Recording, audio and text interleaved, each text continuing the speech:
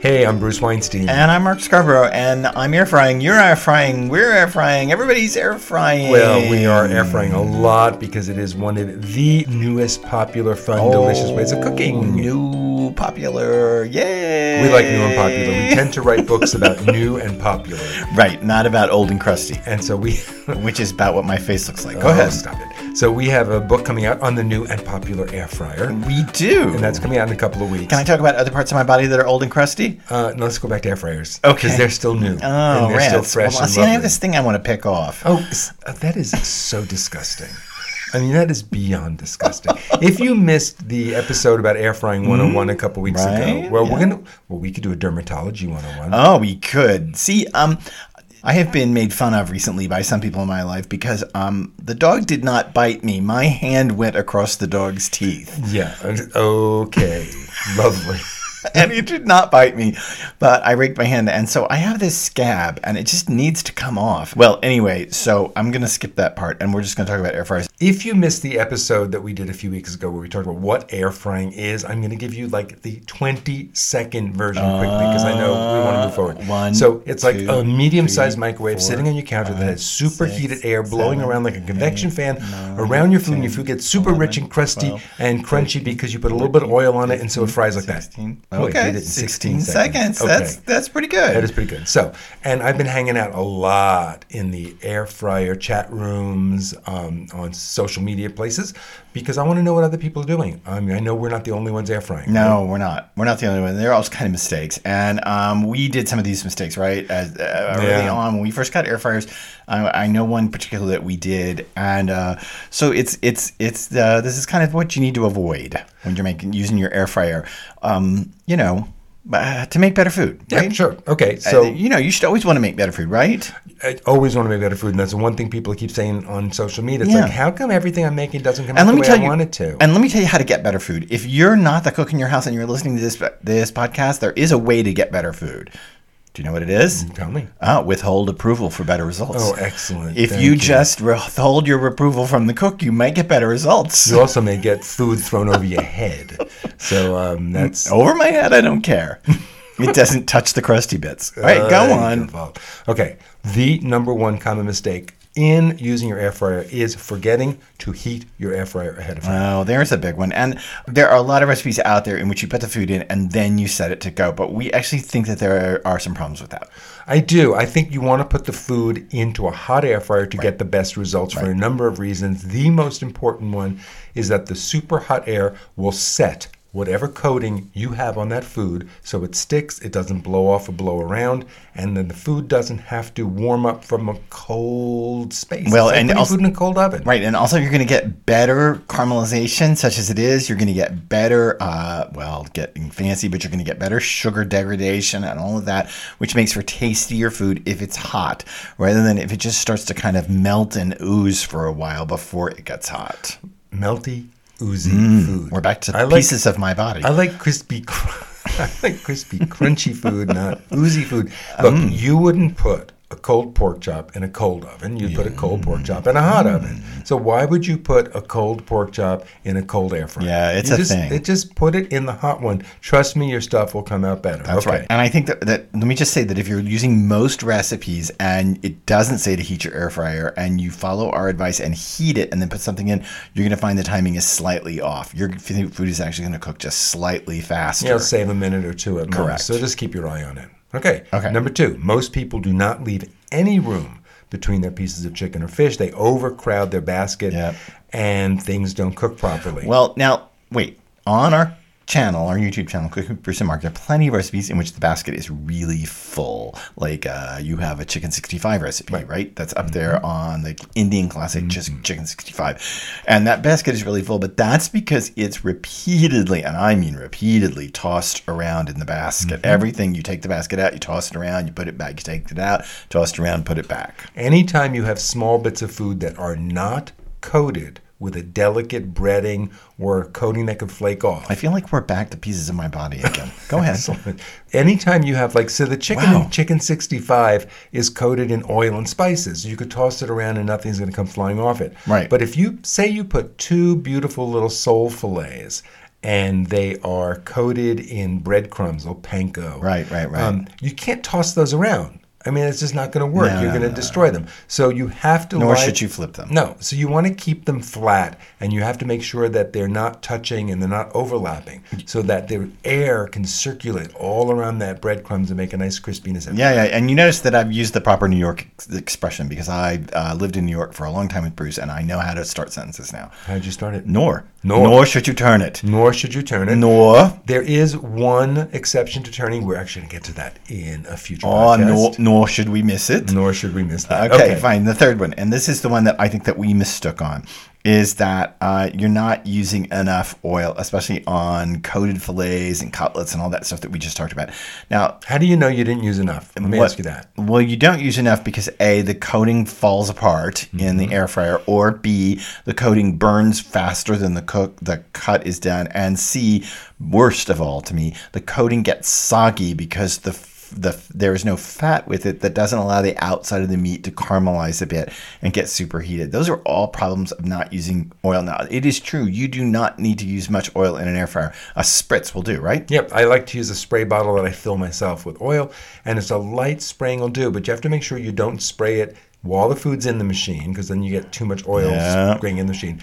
And you don't want to use too much, but you must use some. People think that air frying is a completely fat-free frying experience. No, it's not. It's an extremely low-fat frying experience, but you must use a little bit of oil to coat to give a nice crispy outside. That's right. Now, if you use fish fillets, let's say, coated fish sticks right out of a freezer bag into your air fryer, those you don't have to necessarily coat with spray because that coating generally already has fat inside of it. And it may already be sprayed so that when it goes in your oven, it gets crispy. Right. The same thing happens like if you have frozen French fries. If they're seasoned, there'll be some kind of fat on them and you don't need to add any. But if they're not seasoned, if they're just plain potatoes, you want to give them a spritz. Or onion rings, right? Frozen onion rings don't need to be sprayed. No, first. Those can go right in and they get crispy because those, the bread coating and all those things already have a whole bit of fat on it. I'm pushing on. So I'm going to skip one and I'm going to go to the one because and this is the one I know so much about. Okay. Is people who spray the oil directly into the air fryer. We've established that you have to spritz the oil just a little bit. But the reason I want to go here and skip over one, we'll come back to the other one in a minute, is because this is the mistake we made. When we first had an air fryer, we put the food in, we'd coat it up, we'd make it however we wanted to, and then we'd put it in the drawer, lay the nice piece of chicken in the drawer, spritz it, and close it. Yep. This caused the air fryer to smoke like a banshee. Because when we did that, not only did we spray the chicken, but that spray, even a very, very, very fine mist, landed on the heating coils, landed on the fan blades, it lands on the inside walls of your air fryer. So that's why you need to only spray the food. And part of this whole mistake Mark is talking about is about cleaning your air fryer. Yeah. You got to make sure that you keep it clean. And one of the ways is not to spray the oil right in there. And the other is, well, when you take your food out of there, don't give your air fryer a wipe. There you go. You got to put the pieces that are meant to be cleaned in the sink with some soap and some hot water and clean them. Because even those little bit layers of fat will build up and then you will eventually have smoke. And let me also say something, and this is a little controversial. Some manufacturers hold to this and some don't. There's some evidence to suggest this, and some people claim the evidence is inconclusive. But spraying, even spritzing, and we don't, by the way, recommend using aerosol sprays. Bruce went out to the dollar store and bought little dollar bottles of spritz, right? Spritzer bottles. Yep. And he labeled one olive oil and one vegetable, and he filled it with his own olive oil and vegetable oil, and he uses that as a spritzer. But there is some evidence to suggest that spritzing directly into the air fryer over time degrades the nonstick coating. This generally has to do with the propellants in aerosol sprays. And Mark is referring to the nonstick coating that is on some air fryer shelves and baskets. They don't all have it, but some have it.